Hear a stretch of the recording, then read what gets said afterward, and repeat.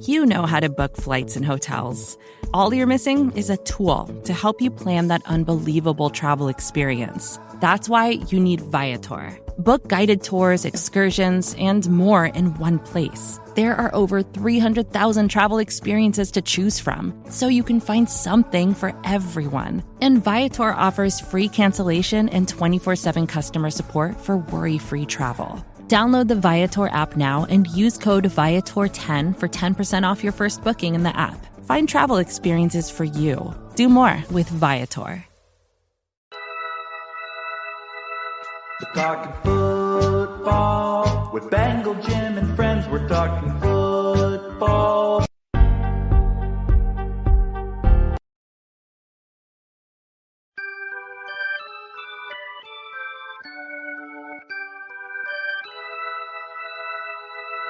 We're talking football with Bengal Jim and friends. We're talking football. We hope this never ends. James and Tom are back for more. Like Joey. We're here for season 4 with Bengal guests and stories not heard before. There's Tony, Mark, and Jamie, as well as our charity. Hooday Nation joining from far and wide. Every Tuesday night, the guys are back at it live. By the fan, for the fan, from day one. It's time to have some fun. We're talking football. With Bengal Jim and friends, we're talking football. We hope this never ends. The Bengal boys stop by to drop the speed. Don't get your popcorn ready and take a seat. Season 4 will end with the Lombardi.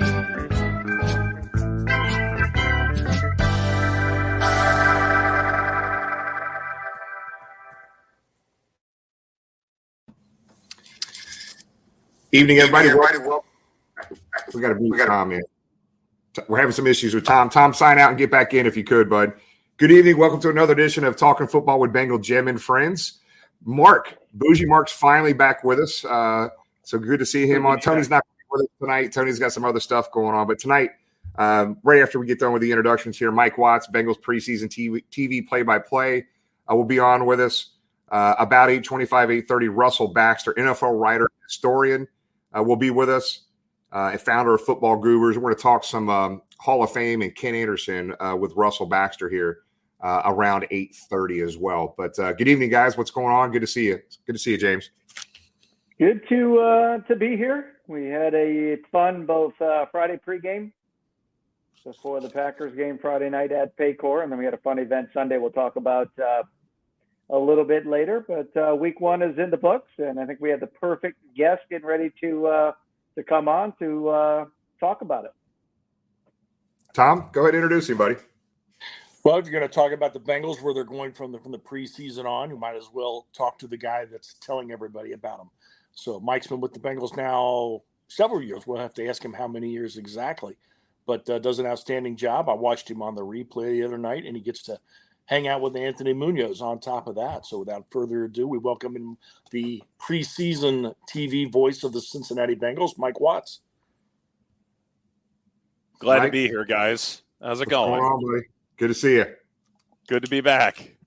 Tom, go ahead and shoot, buddy. We got all kinds of stuff for you. Everybody that's watching tonight on YouTube, type in as many questions as you can, as many difficult questions as you can, because we're going to stump Mike tonight on some question at some point. So make sure you type in your questions, and we'll try to get to some of those for you as well. Well, I just stumped myself. Mike, this is what year for you? This is 2018, so year 6. Year 6, and year 6. You did a regular season game too, did you not, on radio? Yeah, I did too.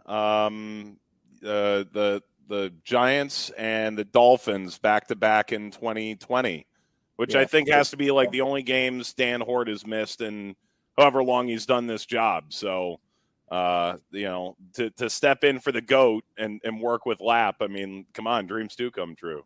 Yeah, absolutely. Well, getting in, I mean, we're all in Cincinnati. We couldn't wait for football season to begin. And now we're here. To me, and in your years, now covering the team, but for me and all the years I've been a fan, I cannot remember a year when ownership and management has put together a team going into the year with such expectations on it. Do you feel that way? Talking to the players and the coaches as well. Yeah, I think it's only logical given what's been achieved here over the last couple of years. So, I mean, if you look at what they've done off the field as well as on the field, you're looking at all the different renovations they're doing. You get the Trey Hendrickson deal done. You get the Logan Wilson deal done. I mean, clearly there's a path of long-term sustainability and focus on putting together the product that eventually, like the intro said, leads to a Lombardi, hopefully this year, but at some point for sure.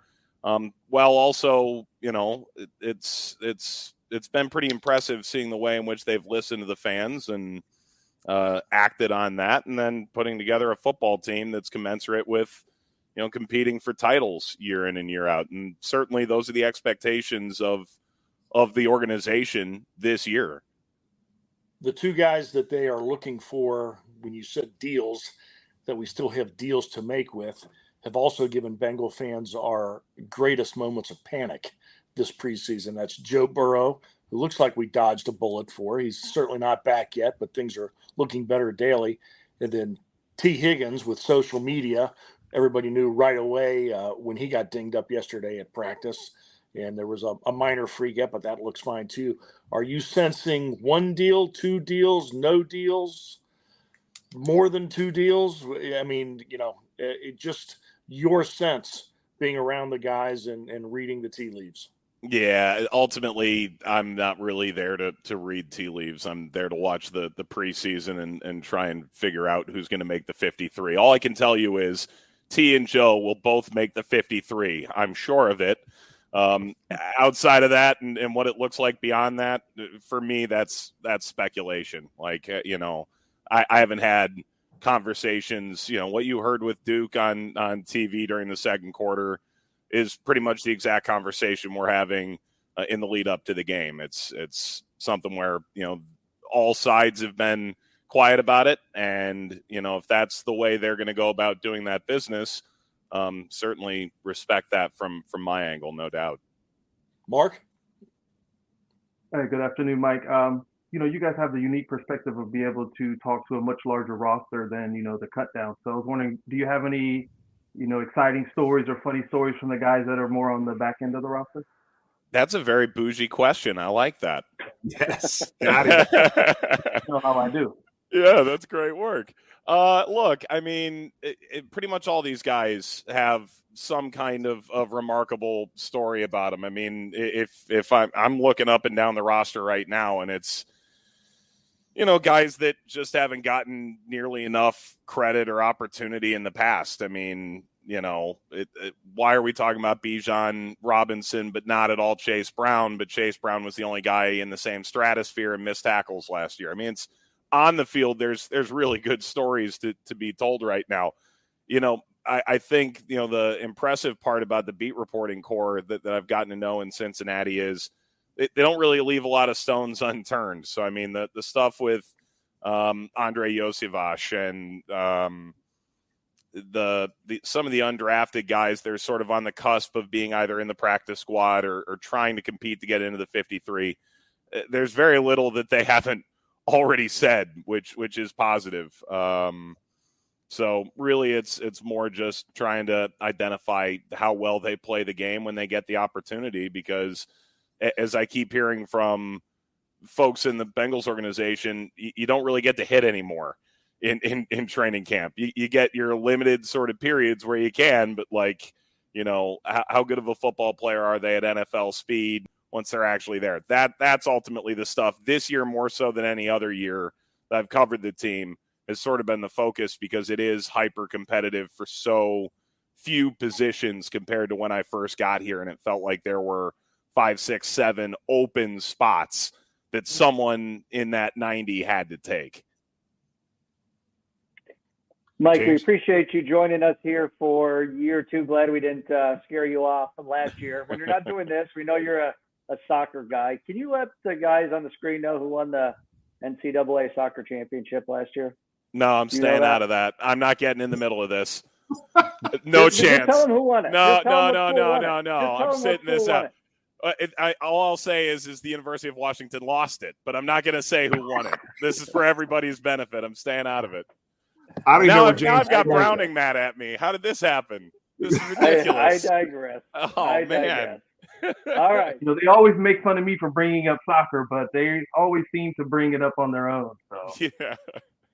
Closet yeah, soccer. Yeah. Anyways, looking at Friday, one of the highlights would be Tyson Anderson. A lot of concern last year or going into this year when Jesse left, took the free agent deal to Atlanta. Tyson kind of forgot about Guy, got injured early in camp last year, didn't see much of any playing time, comes and steps up on Friday night. What's your thoughts about his performance there with the 2 interceptions and kind of one of the bright spots last Friday? Yeah, and let's start with this. They traded up to get him, and you guys know as well as anybody, that's not really the Bengals' MO to go trade up for guys. But he had obviously the captain thing that we've sort of seen that running narrative that you go out and get guys that have been leaders and act in that kind of fashion. So right off the bat, you knew had the right character guy. He had some pretty decent moments in preseason last year, and then he gets injured after maybe 130 chances, snaps to see him play. Coming into this season, when you expend a 3rd-round pick to bring in Jordan Battle, who obviously at Alabama, I watched him with Westwood One a handful of times. He's everywhere in the box and probably underrated pass defending safety if you take Pro Football Focus at full value. Obviously, you spent a 1st-round pick on Dax Hill, and then you bring in Nick Scott that you anticipate being paired with Dax.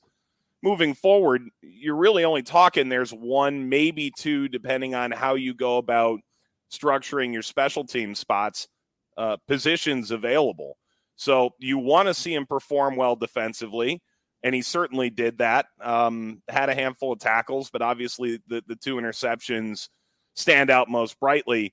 You're also watching how he does on special teams, because when you're talking about your 4th or 5th safety, and then you add in the special teams side. So, I mentioned it as he ran back the pick 6 on TV. This is one of the guys where the preseason probably does decide the extent of his future come September 1st and what this looks like, maybe more than some other guys, because they didn't get the full chance to see him last year. They clearly drafted him, traded up to get him. They see the physicality that he brings pretty fast. They talk about his recovery speed being good. There's a ton to like about him. You just haven't seen him enough. So for him to play as well as he did, I thought Anthony made a good point. One is a really good see the field interception. And the other one, he just physically out-battled a wide receiver for the ball. I thought that was a pretty good sort of explanation of what he brings to the table in different facets. Certainly, I thought opened some eyes and put his name in pretty good company in that game. And now he has to go to Atlanta and do the same thing on Friday. Speaking of that Tyson Anderson interception, we do have the video of that. One of the things, if you look at that video, defensive line was another bright spot on that. We got some pressure there on the D line that made Clifford throw the ball early there, which certainly helped Tyson get the INT. So we're going to play the clip. You can listen to the wonderful sound by Mr. Mike here, and then we'll talk about it a little bit more. 3rd down and 6 for Green Bay. Clifford throws, intercepted. That's a pick 6. Tyson Anderson. He needs a big preseason. That'll open a lot of eyes. Touchdown, Cincinnati. So, Mike, let's talk about that D line. I don't think that interception happens without that defensive line getting in Clifford's face there. But talk about some of the guys that stuck out to you. I mean, obviously Jay, and I'm not going to pronounce the name right. Tufuli, I guess is how you pronounce it. Tufele. He had a hell of a game. Miles Murphy, I think, had a couple pressures, but talk about some of the guys that on that defensive line. Some of them played pretty well. Yeah, I thought Raymond Johnson had 2 or 3 moments that Anthony and I were making mention of. Tufele definitely had a really good game for himself. We kept saying Jeff Gunter's name a lot in that game. Obviously, you didn't see Hendrickson, you didn't see Hubbard, didn't see Hill, didn't see Reeder, didn't see Tupou. So, I mean, you're talking the 5 guys that are most likely to get the lion's share of the snaps at the 4 down positions. But Miles Murphy, there was one play made about 5 yards beyond the line of scrimmage where he crunched a receiver coming out of the backfield. In terms of pressure, didn't really see a lot. And I thought Lou Anarumo was diplomatic in saying that this is sort of game one. In terms of NFL speed and the NFL approach, it's very rare. We saw an instance, the kid from Georgia for Philadelphia, sacks a guy or knocks a quarterback down on the first play. That's great, but it's not really indicative of the long term. If he does that a lot, then it's indicative of the long term. So with Miles Murphy, I don't think anyone's sounding any alarms.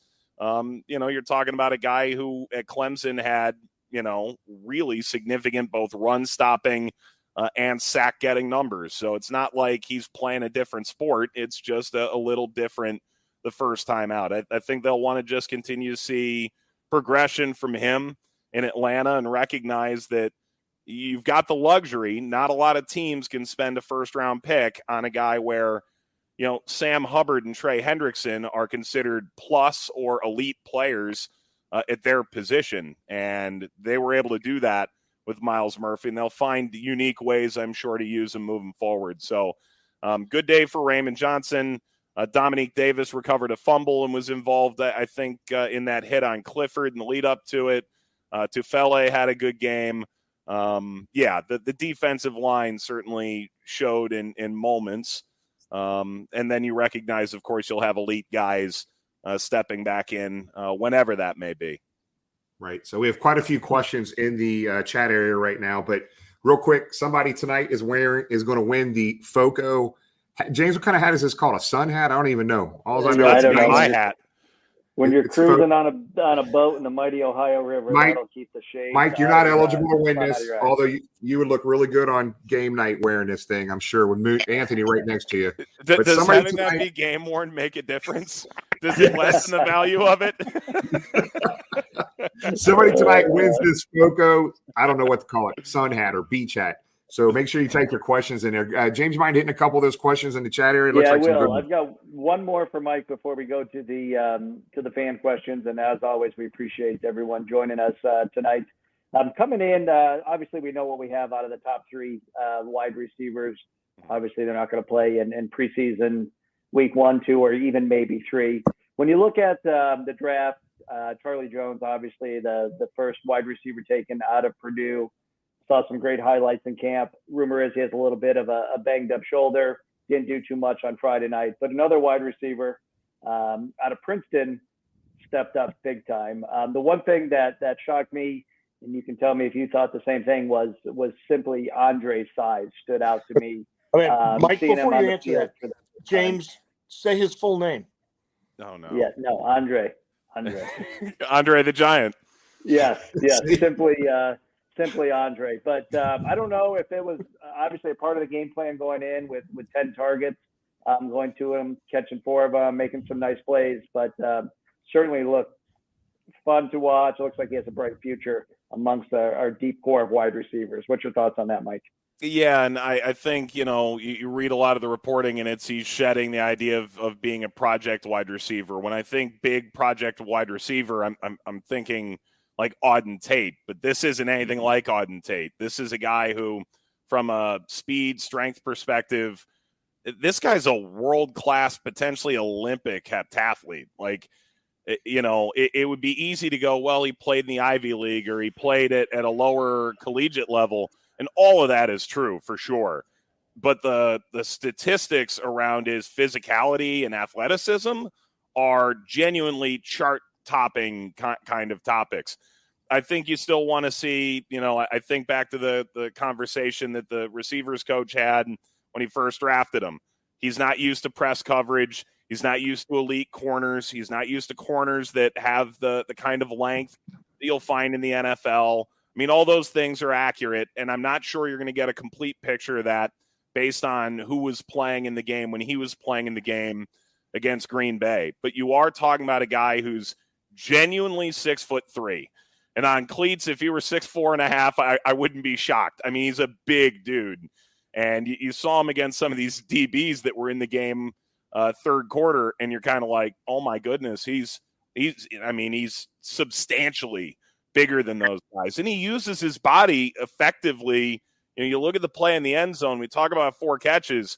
He almost had the play of that game, reaching over the top. And if his foot was, 3 sizes smaller, we're talking about him having this epic touchdown catch as well. So I think when you look at Andre Iosivas, which they just did a Orlando Brown go around the locker room interview segment where they ask guys how to spell it and say it. And Alan George was so proud he said it right, and then he spelled it brutally wrong. He's like, I'm a Vanderbilt guy, I know. And then he tries to spell it. He's a little bit off the mark, but no, I think he's gaining the respect of the guys around him at the level that he's playing at. And obviously you've got your big 3 guys for sure. And you look at the camp that Trent Irwin's had. Trent Taylor's been around this block. Even, making it beyond the top 3, they're guys that are trusted to play significant roles. Andre certainly was targeted in a way where it makes clear that they're interested in seeing what he can do.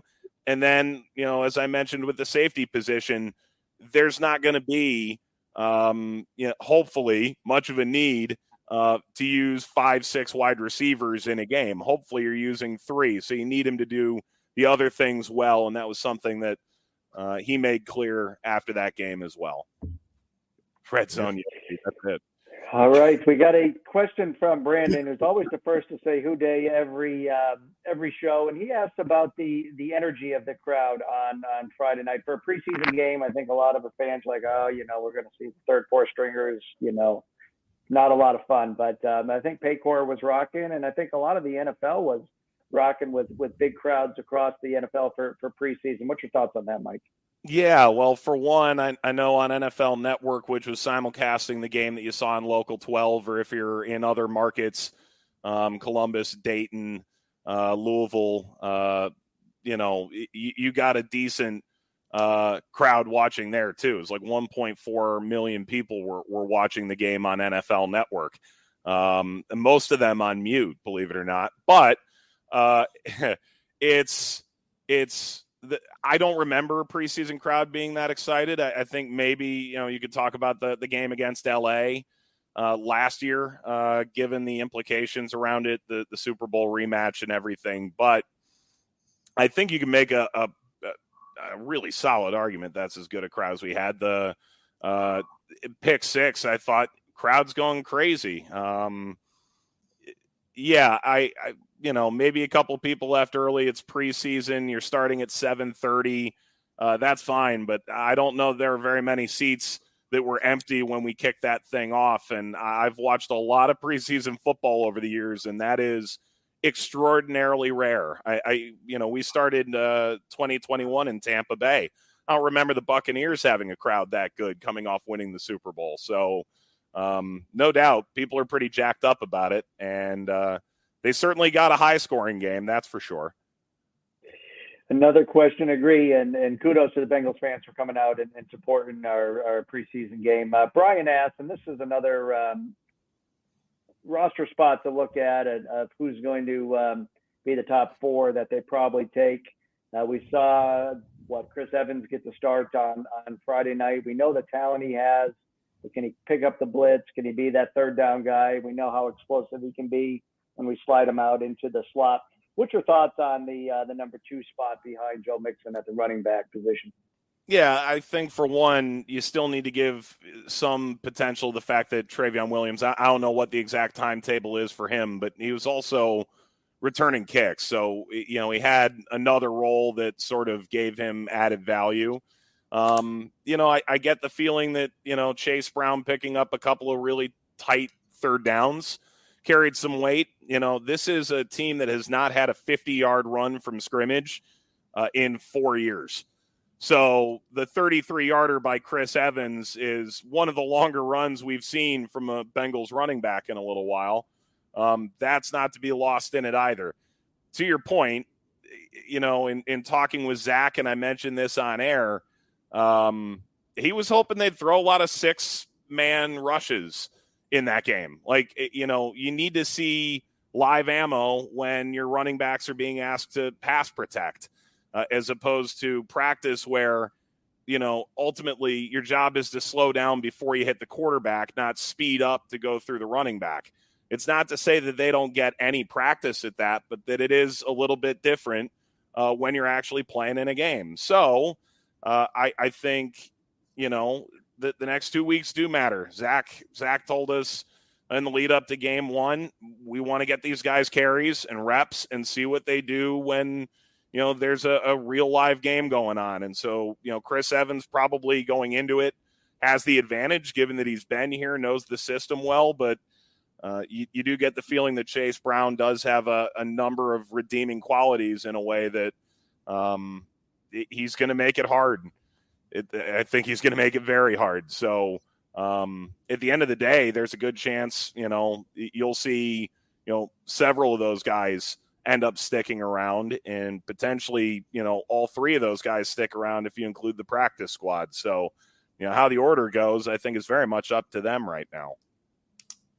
Do you have time for one more question, Mike, from a viewer? Bring it. Let's do this. Hey, wait a minute. Hold on, James. Nobody's asking any hard questions at all to Mike. So heat him up, pick him up a little bit, guys. Come on, we need to put Mike on the spot here before he gets off. We'll put him on the spot here. Lisa, who we saw pregame down at Bengal gyms on Friday night. We know that what's going on with Joe Burrow. We saw Jake Browning, who was on the practice squad for most of the year, get the start for preseason game number 1. I think it's already been announced. Trevor Siemian will start in Atlanta this week. As Bengals fans, Brandon Allen's not here this year, who apparently had some comfort with Callahan and Joe.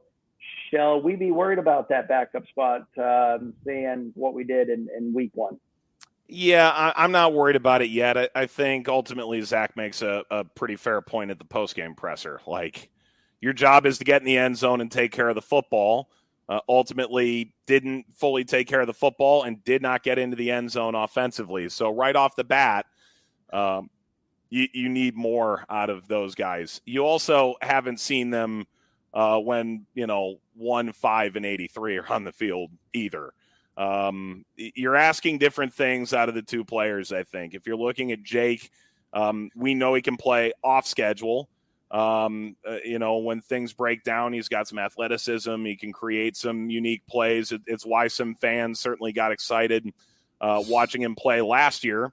Conversely, Trevor Siemian's been there and done that and done it for a number of teams, less familiar with this particular system, but it's a guy who's been in the league for a long time. And if you need him for a game or 2, which you hope you don't need your backup quarterback at all, you're hoping you need him to hand off when it's a 30-point game. But if you do need him for a game or 2, that was not a great performance necessarily by either. But I'm also not sitting here freaking out just yet.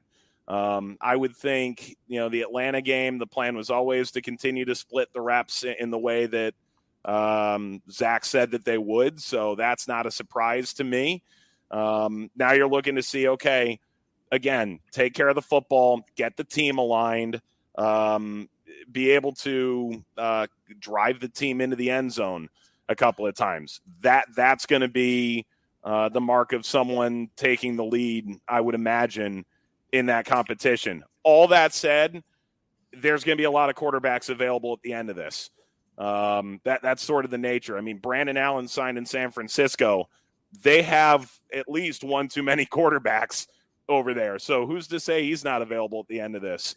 There'll be guys with NFL experience and guys that have been around a similar system to Zach if they need to go that direction. But ultimately, you don't really go into this expecting Joe Burrow, I imagine, to miss any significant amount of time. When you've got an MVP candidate, that's ultimately how you win Super Bowls. So I'm not worried yet, but I can understand why you might be sitting there at the end of that game going, okay, I want to see more before we give out QB2. I think it's a genuine competition, and I thought Jake probably had more plus plays in that game from my very layman eye. But it's something where you got to expect that, pitcher and Callahan and Zach are capable of figuring out how to best fill that spot. Yeah. Jimmy, Tom, it's up to you or Tom if you want to stump Mike here with a hard question. Tom, go ahead. I'll wing him one. Mike, the national media, especially in the last couple of days, I think some of the reports out of here about our defense, talking about our defense stepping it up even higher. Another year of all these guys in Lou's system. Are you sensing a cohesiveness and we're, not just going to go from a defense that can stop other teams, but a defense that should concern all other offenses that we play this year? Yeah, I think that's the expectation, or that's the goal. Obviously, there's a chance there's some growing pains. Cam Taylor-Britt didn't even start every game last year, so it doesn't look like there's a sophomore slump brewing the way he's played in training camp. But he's still a young player, and those always come with a handful of ups and downs. You've got, two new safeties starting full time. It doesn't mean you're going to have a flawless performance there. Cheeto's coming off of injury. We can all be excited about DJ Turner, and that's deserved. But again, you're talking about a young, rookie player that didn't start that much at Michigan either. But you've got that entire front six back, and you are going into this anticipating that Pratt and Wilson will play at elite levels. If one or both of them made the Pro Bowl or heck, the All-Pro team, we're starting to get to that conversation. You've got a top 5 sack artist in the league over the past couple of years on one end, and you've got maybe the best run-stopping defensive end who's not too shabby rushing the quarterback on the other, and you've got 2 top-tier, the way they've played the last couple of years, interior defensive linemen. At this point, there's no reason to think that, that shouldn't scare teams a little bit or make it harder to plan for. So, I think, there may be some ups and downs that come with some of the inexperience in a couple of roles, or maybe the how new it might be to have that pairing at safety, or, there's always a chance for injuries, as we've come to find out last year. But no, this is supposed to be good. The defense is supposed to be good this year, no doubt. Right. Hit you with one more here. I think we talked a lot about the defense, and but let's talk about Collins, Adeniji, Carman, Smith. Who do we think, man, is going to go at right tackle? I don't think that's been solidified yet, but there's some interesting battle getting ready to happen there. Yeah, I've certainly seen the tape of Jackson. It's the same conversation we've been having, right? Where it needs to be more consistent. And you're talking about a guy who has all the athleticism necessary to play that position, but has not shown consistently to do it. Whether it's Adeniji or Smith, you're talking about guys who have, in fact, played in big games there. And you expect to get La'el Collins back at some point. What exact week that is, I don't know. So the reality is you go into this hoping that Jonah does not suffer a setback of any kind. I think that's your sort of step one here. To me, Carman needs to put together a really effective couple of quarters here and get people on the same page, or else, you would expect that Deontay Smith or Hakeem Adeniji will get every opportunity to try and go seize one of those swing tackle sort of positions like that. It's the nature of competing in the NFL. Jackson may have the highest ceiling, But oftentimes for backups, you're looking for the highest floor as well. Gotcha. Well, Mike, brother, it was I came home and I got to watch the game on, I guess, NFL Network replayed the game and got to hear you. That was you that was on the broadcast. So, brother, the silky smooth voice of Mike Watts on TV. Even though you have a face for radio, you look great. You sounded great on TV, you know? Oh, thank you. Well, I'm just happy to be talking football with Bengal Jim and friends. You know, it's all things are on tiers here, and I'm just over the moon to be a part of this one. But no, guys, it's always a pleasure to chat with you guys, and always a pleasure to get us back to football. We've all right, won. brother. We've waited a long time, guys. Yeah, brother. Hey, Mike, you do a great job. Go ahead. You seem like a man of culture, so I was just wondering, do you have a favorite soccer club over in Europe that you watch? Say this again. Do you have a favorite team that you watch? Over. Oh. So one of my best friends is a founding member of the Pride for FC Cincinnati, so I've become a pretty regular watcher of them. Overseas, I know I'm a scumbag for saying this. Chelsea, more for Drogba. Okay, yeah, then we're bougie together on this. More for Drogba than for Pulisic. And then just, you know, at working in the sport as much. And I can say the same about working football. It's why I root for the Bengals, even when I'm not around the team over the course of the regular season. You root for people. You root for really good people. And every experience I've ever had with a number of teams in this country, on the soccer side and certainly on the football side with the Bengals, they're really easy to root for.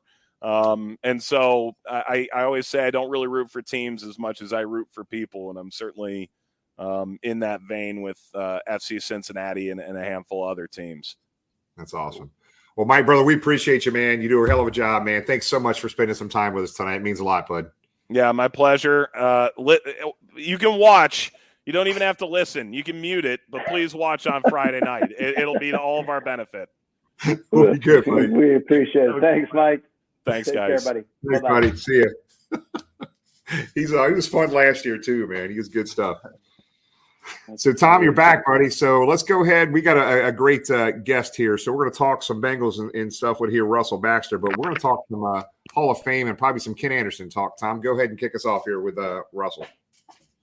I discovered Russell. I'd read him several times, but he wrote a fantastic article about a month ago and agreed to come on the show with us to talk about Ken Anderson. He was listing his players that he felt deserved to be in the Hall of Fame, and he is a big follower of the Hall of Fame and the process, and listed Ken Anderson as number 2 and made quite the case for him. So without further ado, NFL columnist and sounds like great football fan, Russell Baxter. Welcome to Bengal Jim and Friends.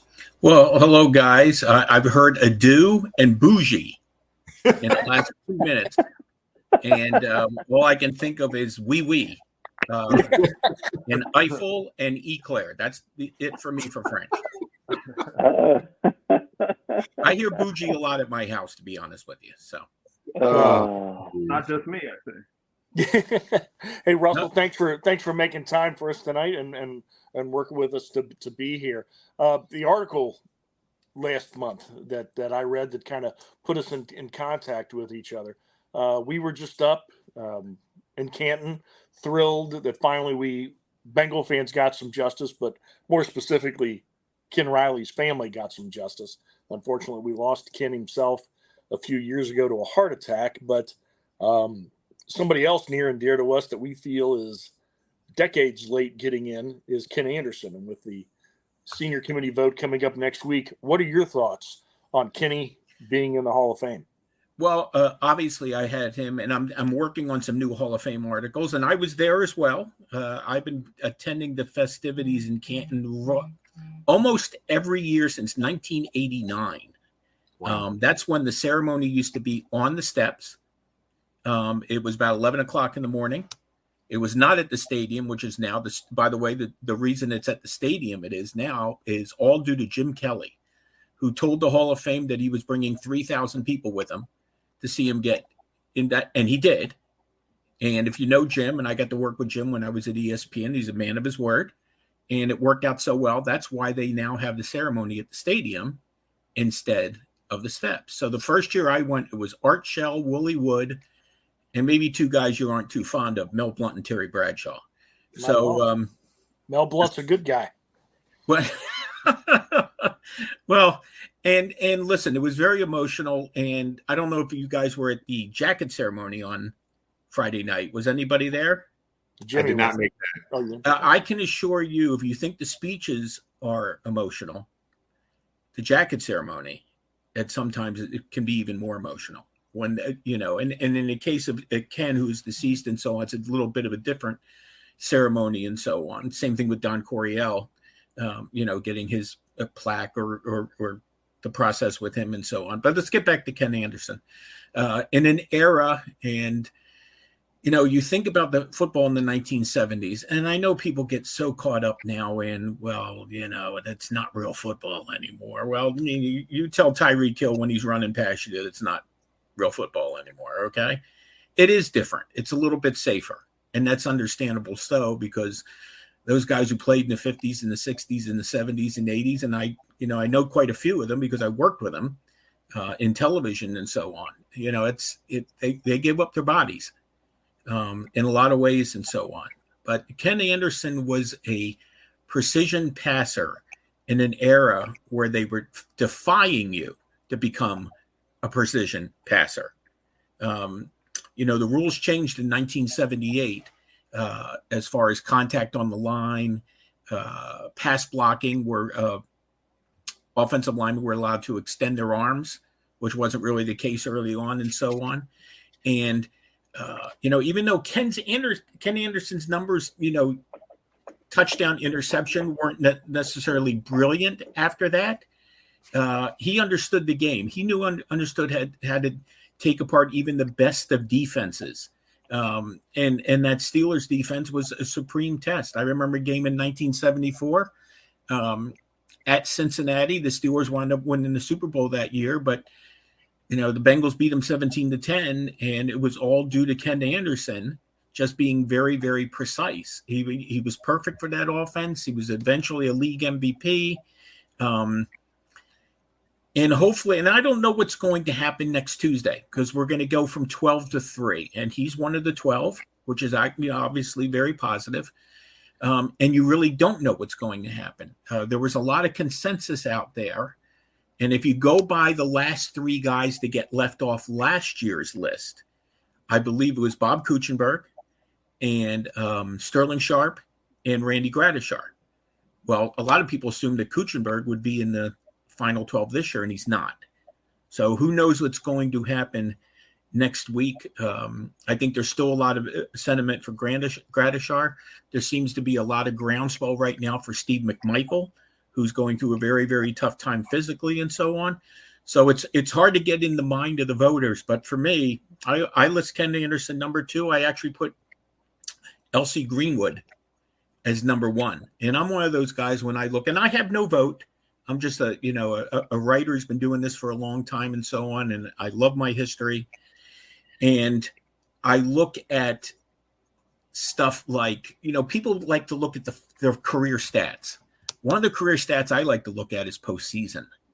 And one of the reasons I have L.C. Greenwood where he is he had 12 and a half sacks in the playoffs alone. And the Steelers were in the playoffs a lot. So, you know, that's one of those reasons you got to look at somebody like Willie McGinnis maybe down the road. I think he holds the NFL postseason record for career sacks. So it's easy to look at final numbers and then try to break them down that way and so on. But to circle back, Ken Anderson, I think, is very, very worthy. And, you know, I'll throw out 2 other guys who I think are very, very worthy. Willie Anderson, a fine tackle. And a lot of it's funny, you know, you go on Twitter here and people who I follow a lot of guys and they follow me back who are voters, historians, and so on. And there's a push out there for Lamar Parrish as well. And some people would like to see that happen. And a lot of it's going to depend on how much further the Pro Football Hall of Fame goes in terms of the process of getting more of these senior members in. You know, it used to be 1 a year. Now it's 3 a year. And that's going to continue into 2025. There's people who have suggested that they need to do more than that. It comes down to simple math. Pro football began before the turn of the century. The NFL, even though it was a different name in 1920, began in 1920. The Pro Football Hall of Fame opened in 1963. So they immediately have a 43-year drought or backlog of trying to play catch up with some of these all-time great players. And, some of these guys who are, some of them long gone and so on, I know it's frustrating to their families, and I think it's frustrating to fans. And I'll be curious to see how the senior process goes in the next couple of years. There's a new president with the Hall of Fame in the last couple of years and so on. And he seems very, very anxious to make a more of a push for the seniors, the senior committee guys, to get in here. And hopefully it's if you've never been, and like I said, the first year I went, I was hooked. And I went a lot of years with ESPN when we did the ceremonies and so on. Even though I left ESPN about a dozen years ago, I drive from Connecticut to Ohio every year. And it's a long drive. But that's okay because it's worth it when you get there. So, Russell, help me understand here. So I know obviously we're on the same page with you, but we love having you on. We've been really involved in this process. We've learned a lot. It wasn't a whole lot of transparency through this process. And even last year or so, there's been a little bit more transparency in this. But the bottleneck is obvious. There's so many great players that should be in the Hall of Fame. But what do you hear from voters, right? I know you talked to probably some of them, but the senior voters specifically on the whys of a Ken Anderson, who just seems to be an obvious miss here. But what do they say? What do they talk about with Ken Anderson? Why is he not in already? It's just hard to fathom. Yeah, it is. And, I don't think there's so much that people talk about Ken Anderson or anybody specific. So, some of the people who get talked about the most are the older players like Maxie Baughan. And keep in mind something here. Jerry Kramer waited 40 years to get in the Pro Football Hall of Fame. Okay. And some people thought he deserved it. And he was very, very patient and, and he finally got in and so on. I think what the problem has been is, and I don't want to say restrictions, but to a degree there is. And I think that's why you're in these last couple of years. I mean, listen, a couple of years ago, we had a class of 20 come in, which was the biggest class since the inaugural class of 17 charter members in 1963. So I think there are people involved in this process who are trying to push the Hall of Fame into giving them more options. Okay. I don't think any of this is personal. I don't think this is anything against franchises. You guys are on Twitter. You guys are on social media. This idea that the NFL is trying to keep certain teams out and limiting certain things and so on. This just in, kids, the NFL doesn't run the Pro Football Hall of Fame. The Pro Football Hall of Fame is a separate entity. They don't run it. They have their preseason game there. Roger Goodell supports it, but they do their own thing. That's why it's the Pro Football Hall of Fame. That's why the Cleveland Browns and the San Francisco 49ers and the Baltimore Colts of the AAFC, All-America Football Conference, are recognized in the Pro Football Hall of Fame, and so are their records. But you're not going to find any of Otto Graham's numbers from 1946 to 49 in the NFL record and fact book because they weren't part of the NFL. So that's something there's no conspiracy theories here. I think sometimes sentiment jumps in for a certain player and people take a closer look. I know speaking for myself, and again, I'm not a voter, but I learn about new players, steadily. Oh, I didn't even know about this guy. I don't even know about that guy, and so on. And that's kind of the fun part about it. And that you got guys out here, besides the writers like Rick Gosselin and Clark Judge, and these guys, they both do an outstanding job putting stuff out on Twitter. Clark Judge is amazing. But there's other historians like John Turney, who provides a lot of content and so on. I don't know if you know, I met John many years ago and so on. John Turney is one of the reasons, perhaps the biggest reason, that you can now find sacks beyond 1982 when it became an official stat. That's why you go on Pro Football Reference now, and they have sacks from 1960 on. They're not recognized officially by the NFL, but more and more they're getting used because he went back through old media guides and he looked at old box scores. And, and now we have different sack numbers. I mean, I acknowledge Pro Football Reference and so on. And I think that's the kind of stuff that also helps people's cases as far as getting to know some of the older players and so on. So, it's different with quarterbacks and offensive players because those offensive player numbers are right there. So I'm not sure what's going to happen next week. But, you get to the final 12, you're obviously getting closer. And, to me, it's kind of odd. And I can't really explain it. I mean, there's really only two primary Bengals as far as players in the Pro Football Hall of Fame, and that's Anthony Munoz, who is the arguably the greatest offensive lineman regardless of position, and now finally Ken Riley. And the Riley thing, I think, the Riley thing. One of the things that always comes up is the fact that he was named All-Pro in his final season, and was never named to a Pro Bowl. Okay, and I look at 65 interceptions, which is tied for fifth all time. Here's something to keep in mind. And I got to talk to Paul Krause the year he was in. They told him he was going to Pro Football. He waited. Paul Krause has 81 interceptions and 19. He has 100 takeaways, and he couldn't get in first ballot. That's even more mystifying to me.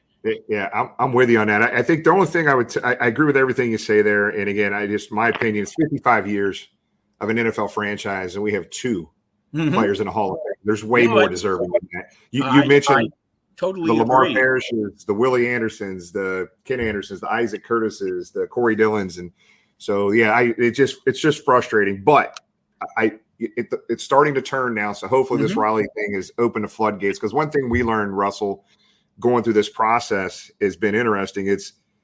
I didn't think about it, but it's this whole process affects the family as much, if not more, than the actual player, especially in Riley's situation, right?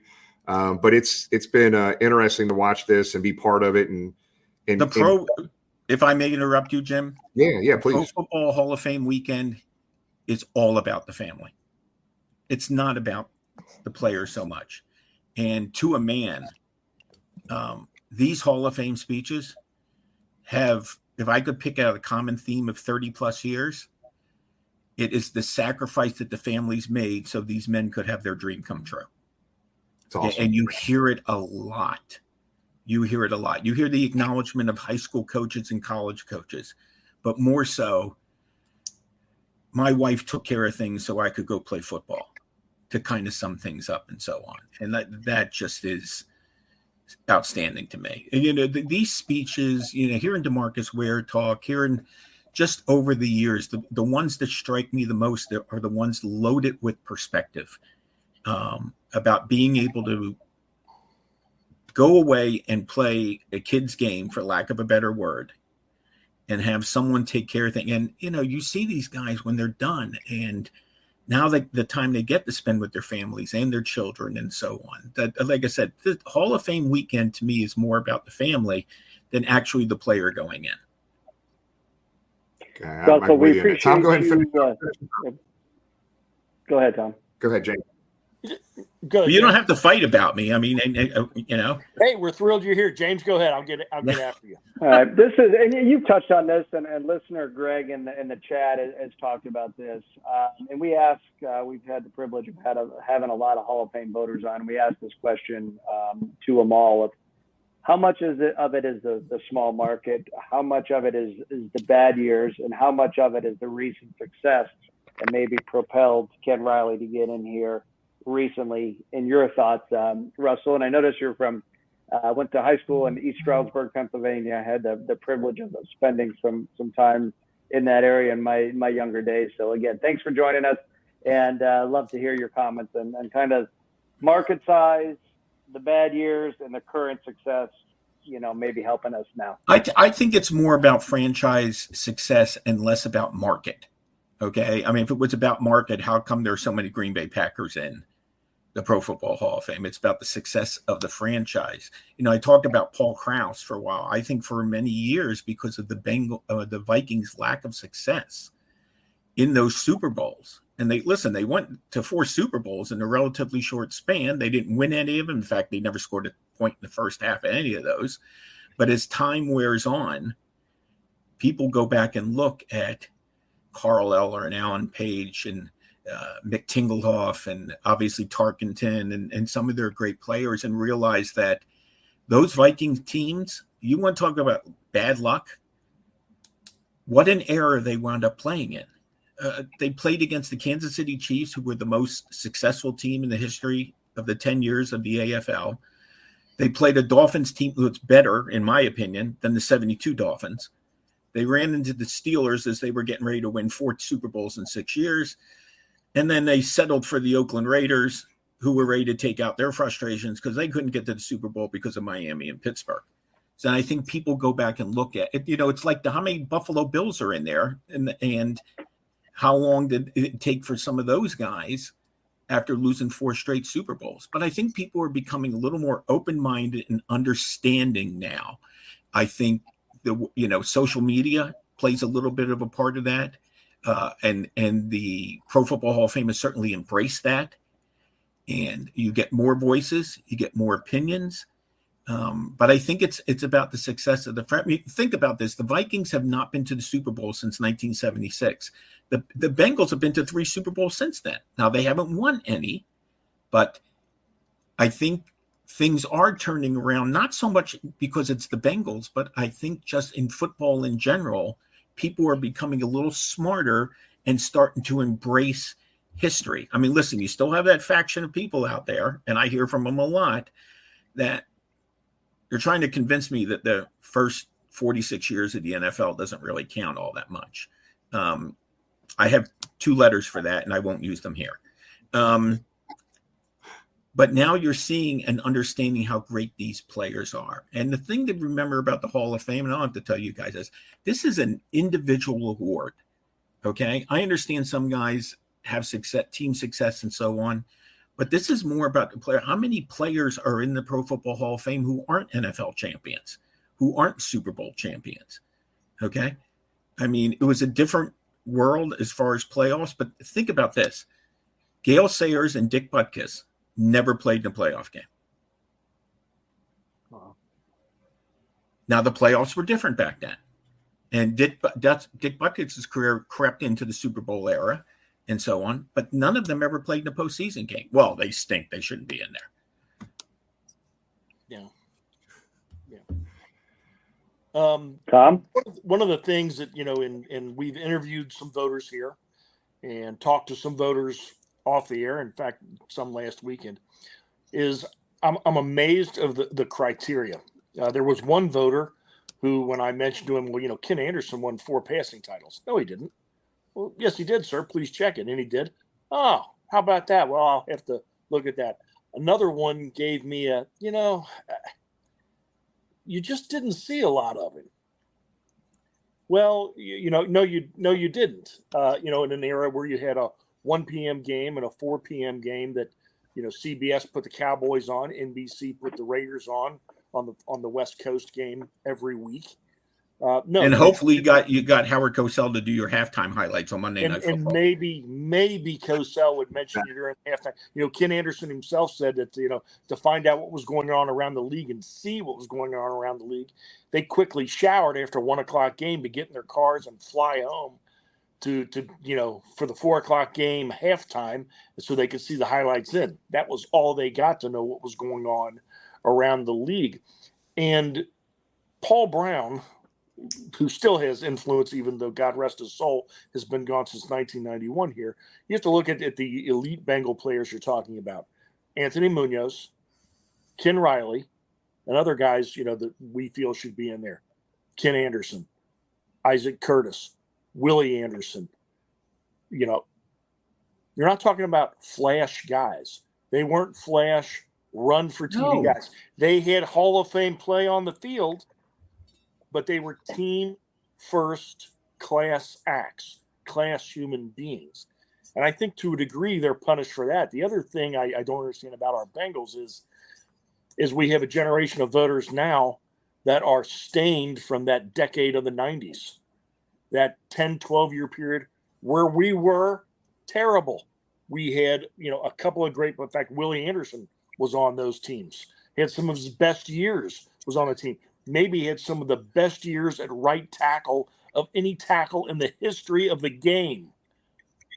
But it's overlooked. I think for us, and certainly for them, that's frustrating. But we're crying into the woods, and it's not easy being a voter. We just started our Ring of Honor here in Cincinnati, and we as fans, we started very late.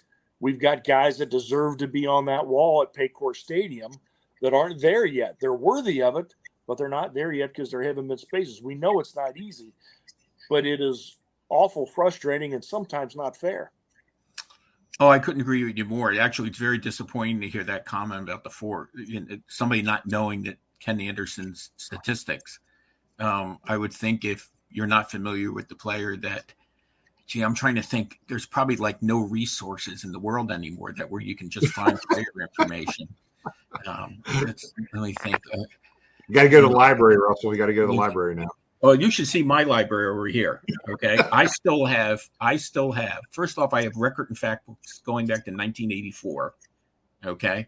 I have the old sporting news guides. Remember those? Yeah. Yep. I have some here too.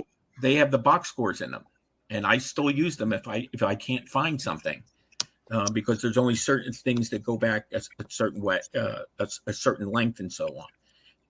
And I'm an old school. I worked with Chris Berman for a long time, and me and him were both old school. He was, to the times I worked with him, I was still faxing him stuff. I'm not kidding. Okay. So having that stuff in front of you, but that's almost amazing because the information it's now easier to study a player. Okay. Not only can you study the player statistically, you can go on YouTube or something and see at least highlights of them, or probably the more I go on YouTube, you find complete games. Watch a game or two. Watch how he handles himself and so on. So the resources are there, okay? There's really no excuse not to be buttoned up on that type of stuff. And listen, I'm a researcher background, okay? I'm a writer, but, my main role at ESPN for 22 years was NFL research. Doing NFL primetime with Boomer and Tommy for 17 years and all the other NFL shows and the draft and so on. It's not that hard. It's easier than it was when I was doing it. When I first started there was no internet. Okay. And the record and fact book, I can remember having to call press boxes to get stats for NFL primetime in the middle of the show. Okay. Now you just go on NFL GS, SIS, or Yahoo and stuff, and bingo, they pop up. It's a different world. Yeah, and it's easier now to study up on players than it ever was. Yep. James, did you have one more? No, I want to hear some more East Stroudsburg stories from James, to be honest with you. I don't have anything as exciting as you're talking about, Russell, but talk about those ESPN days when you say you're a researcher, especially maybe to the younger people. What did that involve? Were you getting info to the host, or what were you doing when you were researching for ESPN or NFL primetime? Well, it was, I did Countdown, which was originally called Game Day and so on. And I was responsible for like graphic content. I didn't actually build the graphic. Now they do it at their desk. But, I provide the graphic content. During prime time, I'm off to the side. Tommy and Boomer are doing the highlight. I'm keeping them honest with information and so on that's coming, especially from the late games. And probably my most important thing was historical perspective. If Chris had a question about, when was the last time this happened? When was the last time that happened? Listen, the best thing you could do with Tom Jackson and Chris Berman primetime was just get out of their way. Okay. Their chemistry was absolutely amazing, but I was there to help out. And then, sometime during the night I would do inside the numbers and, doing that show live, which I did for 17 years and never missed a show, was one of the all-time great experiences. But it was, and when we do the morning show, I was there for Chris, he'd be writing the script. Guy wrote their own scripts back then. Chris is a great writer. But I was always within earshot of a question here, a question here. When was this happen? When would this happen? Who's this? Who's that? Always a lot of humor injected, which Chris remains to this day, and still doing NFL Primetime Plus on ESPN Plus and so on. But yeah, support system more than anything else. And then I had other duties as well. Like, the Monday meeting was story ideas and, how does this affect that? Yeah, keeping everybody up on the playoff picture. It had to be a jack of all trades and just completely immersed in it. And 40 years and counting doing this, I'm still wondering how I got so lucky. Never went to college, just a big football fan. It all worked out. That's awesome. Impressive. Russell, I tell you what, man. Hey, next Russell, I got a Tuesday. quick question. Go ahead, Mark. There you go. Okay. Bougie. Yeah. Well, before I start, I want to say that, to this day, still NFL Primetime with Boomer, that's still my favorite non-cartoon show that I've ever saw. I used to watch that show every Sunday. It was awesome just to watch them talk football. What? But Mark, so did the players. The players would get in the locker room and eventually the guys would talk to them. They couldn't wait to get on there, especially if you're doing an early game. They sit and wait and so on and watch the highlights. And Chris did highlights to this day. No one does highlights like him. And it's all natural and it just rolls off the tongue and so on. And him and Tommy had great chemistry. And, it's funny, Mark, is you're seeing a lot of the old shows of NFL Primetime pop up on TikTok now. Confirming all his great, the from Louisville and all that. So let's do. Okay, everybody's got to remember one. So remember, he would always give everybody a player a nickname, right? So one of my favorites, Eric Bieniemy, played with the Bengals back in the '90s, and it was Eric sleeping with Bieniemy, right? So what's one of your favorites? That might be, I think, the most. I mean, he had Andre Bad Moon Rising, Thermal Thomas. I thought Eric sleeping with Bieniemy was the most clever because the way it just rolled off the tongue and people understood it right away. But remember Doug Pelfrey? It was Doug Pelfrey. Doug's what was it? Bats in the Pelfrey. I think his favorite bit to do would be when John Carney would kick a game-winning field goal. Do you remember John Carney, the place kicker? Yeah. You got to be a Honeymooners fan. John Carney, Sheila McRae. Good night, everybody. I think that was arguably his favorite thing to do because Mark Ingram. Do you remember how he used to go, Mark Ingram? Do you guys remember that? And I'm talking about Mark Ingram, the wide receiver, not Mark Ingram, the running back. Mark Ingram, the wide receiver, who played for the Giants. There was a radio show, very popular radio host on WABC named Dan Ingram. And he was, he did, and he always, the jingle was Dan Ingram. So every time he would introduce Mark Ingram, there was also Chris Calloway, Heidi, hi, Heidi, ho, Cab Calloway. I mean, he didn't need a lot of help. This stuff, Duval, might as well face it. You're addicted to love. Yeah. I just look at him sometime. I'm like, oh my God. How did you come up with that? Oh, yeah. Hey, you know what, Carl? Hey, so we got some good ones in here for some of our viewers. Remember Carl Pickens? It was Carl Slim Pickens. Yep. Yeah, that's a good one. There was one time he actually asked me once, and this is true, if I could remember and just start I went through like 3 pages of just typing up the names that he had spouted off over the years. And I'm sure I could do, and so much other things as he did as well, with the historical perspective. I watched him do a Steeler Raider game, which was in the mid 2000s. And you guys will always remember the Steelers and Raiders played each other in the playoffs a lot in the 1970s. It was a real back and forth game, and he started substituting the Raider players from the 70s into this highlight. And then he starts substituting the Steelers players. No, that's not Mean Joe Green. That's blah, blah, blah. No, that's not Dave Casper. That's blah, blah, blah. I mean, his passion and his love for doing that just made it for so much fun. And you never knew it was going to happen. And I've told people this 100 times. The late highlights, when Tommy and Boomer were literally handed the shot sheet, and all they got was a shot sheet. Okay, this is the thing, and then they did their thing. They got those 5 minutes before the highlight aired, and the spontaneity and was just unbelievable. We got to see the early highlights from the 1 o'clock games, and then we make our way down to the studio. But it's 7:40, and here comes Seahawks Chiefs in overtime, and they just did it, and it was fantastic. Russell, whoop! Yeah, whoop. Yeah. Go ahead, Tom. No, Russell, I was just again, thank you for all your time tonight, and please, so we know we're not here fighting alone in Southwest Ohio, Northern Kentucky, and Southeastern Indiana. Please keep up the positive energy on Ken Anderson and keep everybody on the East Coast plugged in. He deserves it, and we want it for him,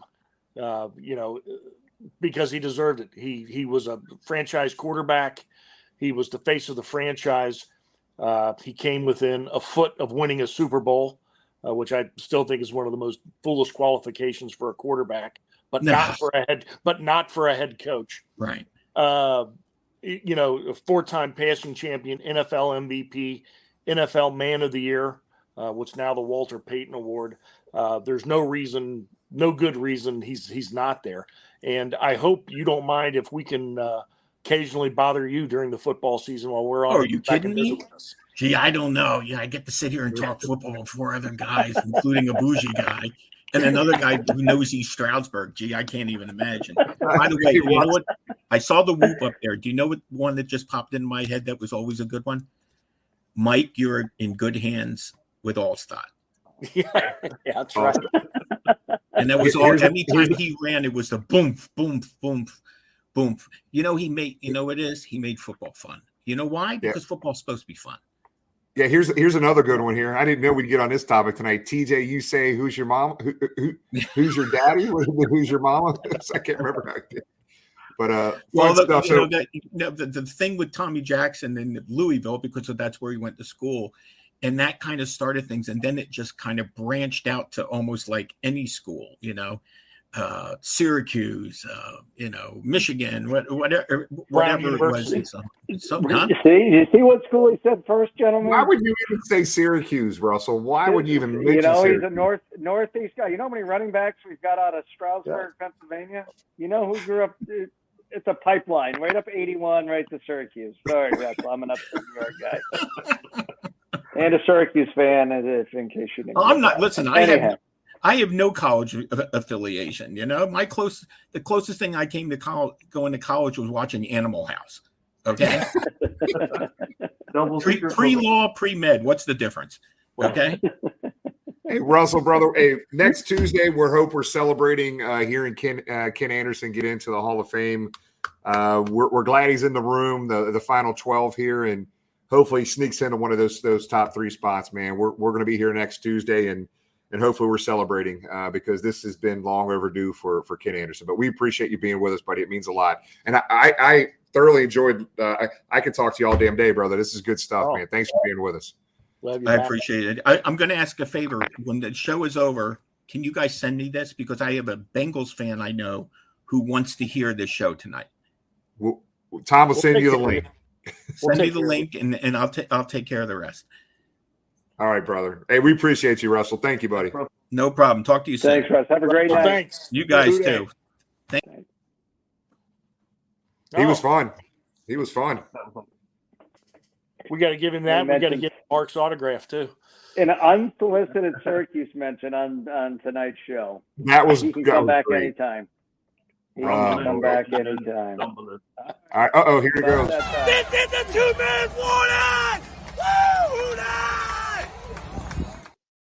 Wow. He just came on strong there. Third down guy for like 2 out of the last 3 weeks, man. My shoulder go, hurts just watching that. Christ almighty. Go ahead, Mark. Get us started, buddy. All right. I'm just looking forward to another game this Friday. Definitely looking to see if the offensive line and the quarterbacks can play a little better. What I'm really looking for is the receivers. I think that if we can develop another outside receiver, whether it's Yoshi Vosh or the guy from Purdue, his name is escaping me. If we could develop that, if we could develop that, maybe put Chase or Higgins in the slot, or maybe put Chase more in the backfield. And, if we have a viable option on the outside that can go deep and stretch the field, that just opens up the whole field, maybe the middle for the tight ends. So that's really what I'm looking for, just continued progress. And I really want to see what the backup receivers can do. Tom? For Friday night, it's, again, develop the backups. I don't think Zach doesn't feel like the type of guy that wants to play his starters very much. We know we're not going to see Joe Burrow. I wouldn't mind seeing the starting offensive line at least play a series at some point this preseason so they can be in there together. And, oh God, Jimmy, please. But, it's more development, and to watch the defense continue to grow and get that. Last week I had a lot of people text me, oh my God, it's happening, the backslide. Well, we play our twos against their ones and our threes against their twos and a little bit their ones. So I wasn't, the thing with a preseason game is you're going to see some things you like. You're going to see some things you don't like. The bottom line is, did you get out of the game without injuries? Because I'm not sure we see our Cincinnati Bengals on the field until week 1. Hope everybody can keep the positive energy and boost on social media in support of Ken Anderson. A week from today, the senior committee will meet, pick 3 names. He deserves to be one. We'll see if, they've certainly been in a slump long enough. They can get on a hot streak as far as I'm concerned with Ken Riley this year and Ken Anderson next year.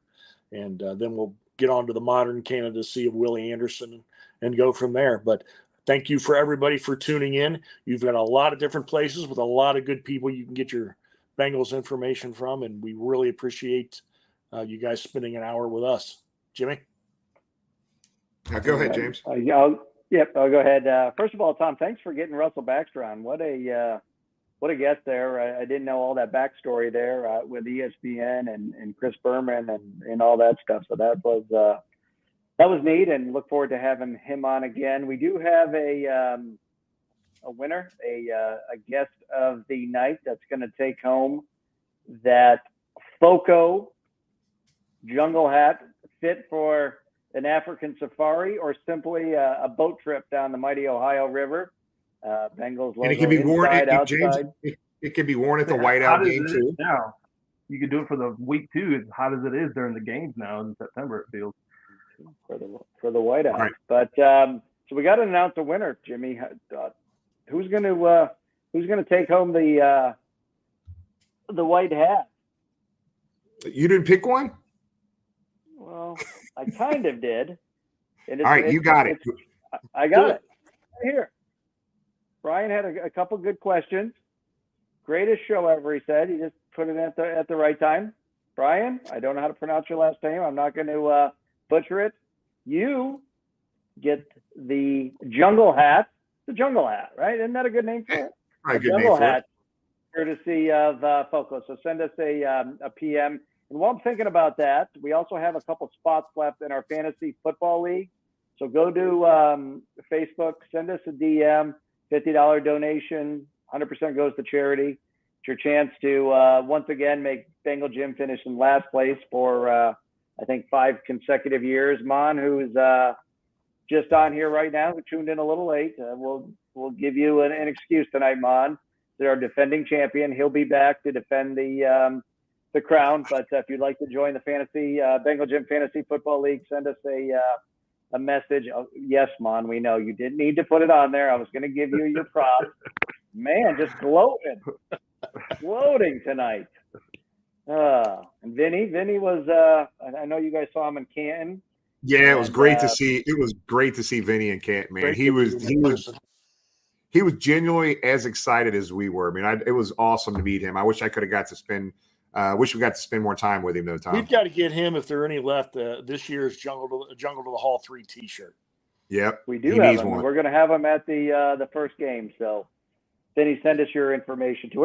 Everybody's walking away with a prize tonight. So as always, we couldn't do this without you, the fans. So we appreciate your interaction, popping questions up there, and just being here for us every Tuesday night. So behind me, we had a great Skyline event, tailgate event before practice on Sunday. So we appreciate everybody that came out. I think we dished out 1,000 snow cones for kids, ran out of syrup, and then we went into the Bengal gym cooler and found adult hard seltzer drinks, and even the parents walked away happy on Sunday. But what behind me here is the season ticket holder blanket. They did hand those out Sunday prior to practice. You'll have an opportunity to get them throughout the season from the Bengals and at home games, much like they did last year. So if you're a season ticket holder, that's what you'll get this year. And without further ado, Jimmy, let's end it. Yeah, man. That was Sunday was an absolute great event down there. It was a lot of fans. The crowds that they're getting at the practices is just unbelievable. But hey, just next Tuesday, we'll see you guys back here next Tuesday. Congratulations on, was it who won that again? Was it Michael? I can't remember the name. Brian. Somebody's already brought the big hat. Somebody's Crypt Keeper's trying to get the hat. Everybody's envious of this hat. Yeah, thanks to Focos. Guys, I'm just going to tell you right now, there is going to be way more stuff we're going to be giving away on our podcast, our social media platforms, and at the tailgate. Just wait till you see the stuff we have planned with Foco. Pretty excited about this stuff, man. So a week from today, next Tuesday, guys, we are going to know whether Ken Anderson is in that top 3. I'm happy as hell he's in that 12, but man, I hope he can get in that top 3 this year. And soon after that, we got to start refocusing our time and energy on Willie Anderson. He's not in that senior committee right now. So good luck to Ken Anderson. Everybody this week, just like Tom was saying, 14 posts about Ken Anderson on any social media platform you're on. Hashtag put Ken in. 14 posts. Positive posts. Exactly. Keep doing what we did for Ken Riley. 14 positive posts by every single fan from today until next Tuesday. That would be awesome. So good luck to Ken. Thanks so much for everybody joining us. And if you're watching on YouTube right now, guys, we're having some Facebook connectivity issues between StreamYard, our platform that we're using here. Click subscribe if you can. It's amazing how many people watch on YouTube. It's even more amazing how many people watch on YouTube but aren't subscribing to our YouTube channel. So if you're able to click subscribe right now, we appreciate it. So we get numbers around, how many people watch on YouTube and how many people watch on YouTube that are subscribers versus not subscribers. So we appreciate if you could subscribe and follow us. So guys, we appreciate it. Got some big guests lined up here next couple weeks. We'll kind of get the word out here in the next few days on next Tuesday. So thanks, everybody. We appreciate you guys being part of it, and we'll see you next Tuesday. Hooday, everybody. Hooday. First thing in the morning, as soon as you wake up, the to-do list starts. Does the car need gas? Hopefully those leftovers are still good. Why did I get CC'd on the email? No. You can't escape the to-do list, but you can make the most of your me time with a relaxing shower using Method Hair Care products. Try Pure Peace Volumizing, Simply Nourish Moisturizing, or Daily Zen Shampoo and Conditioner for daily use. All formulated with long-lasting fragrances and are safe for color-treated hair. Reconnect with the best version of yourself. Visit methodproducts.com to unleash your inner shower.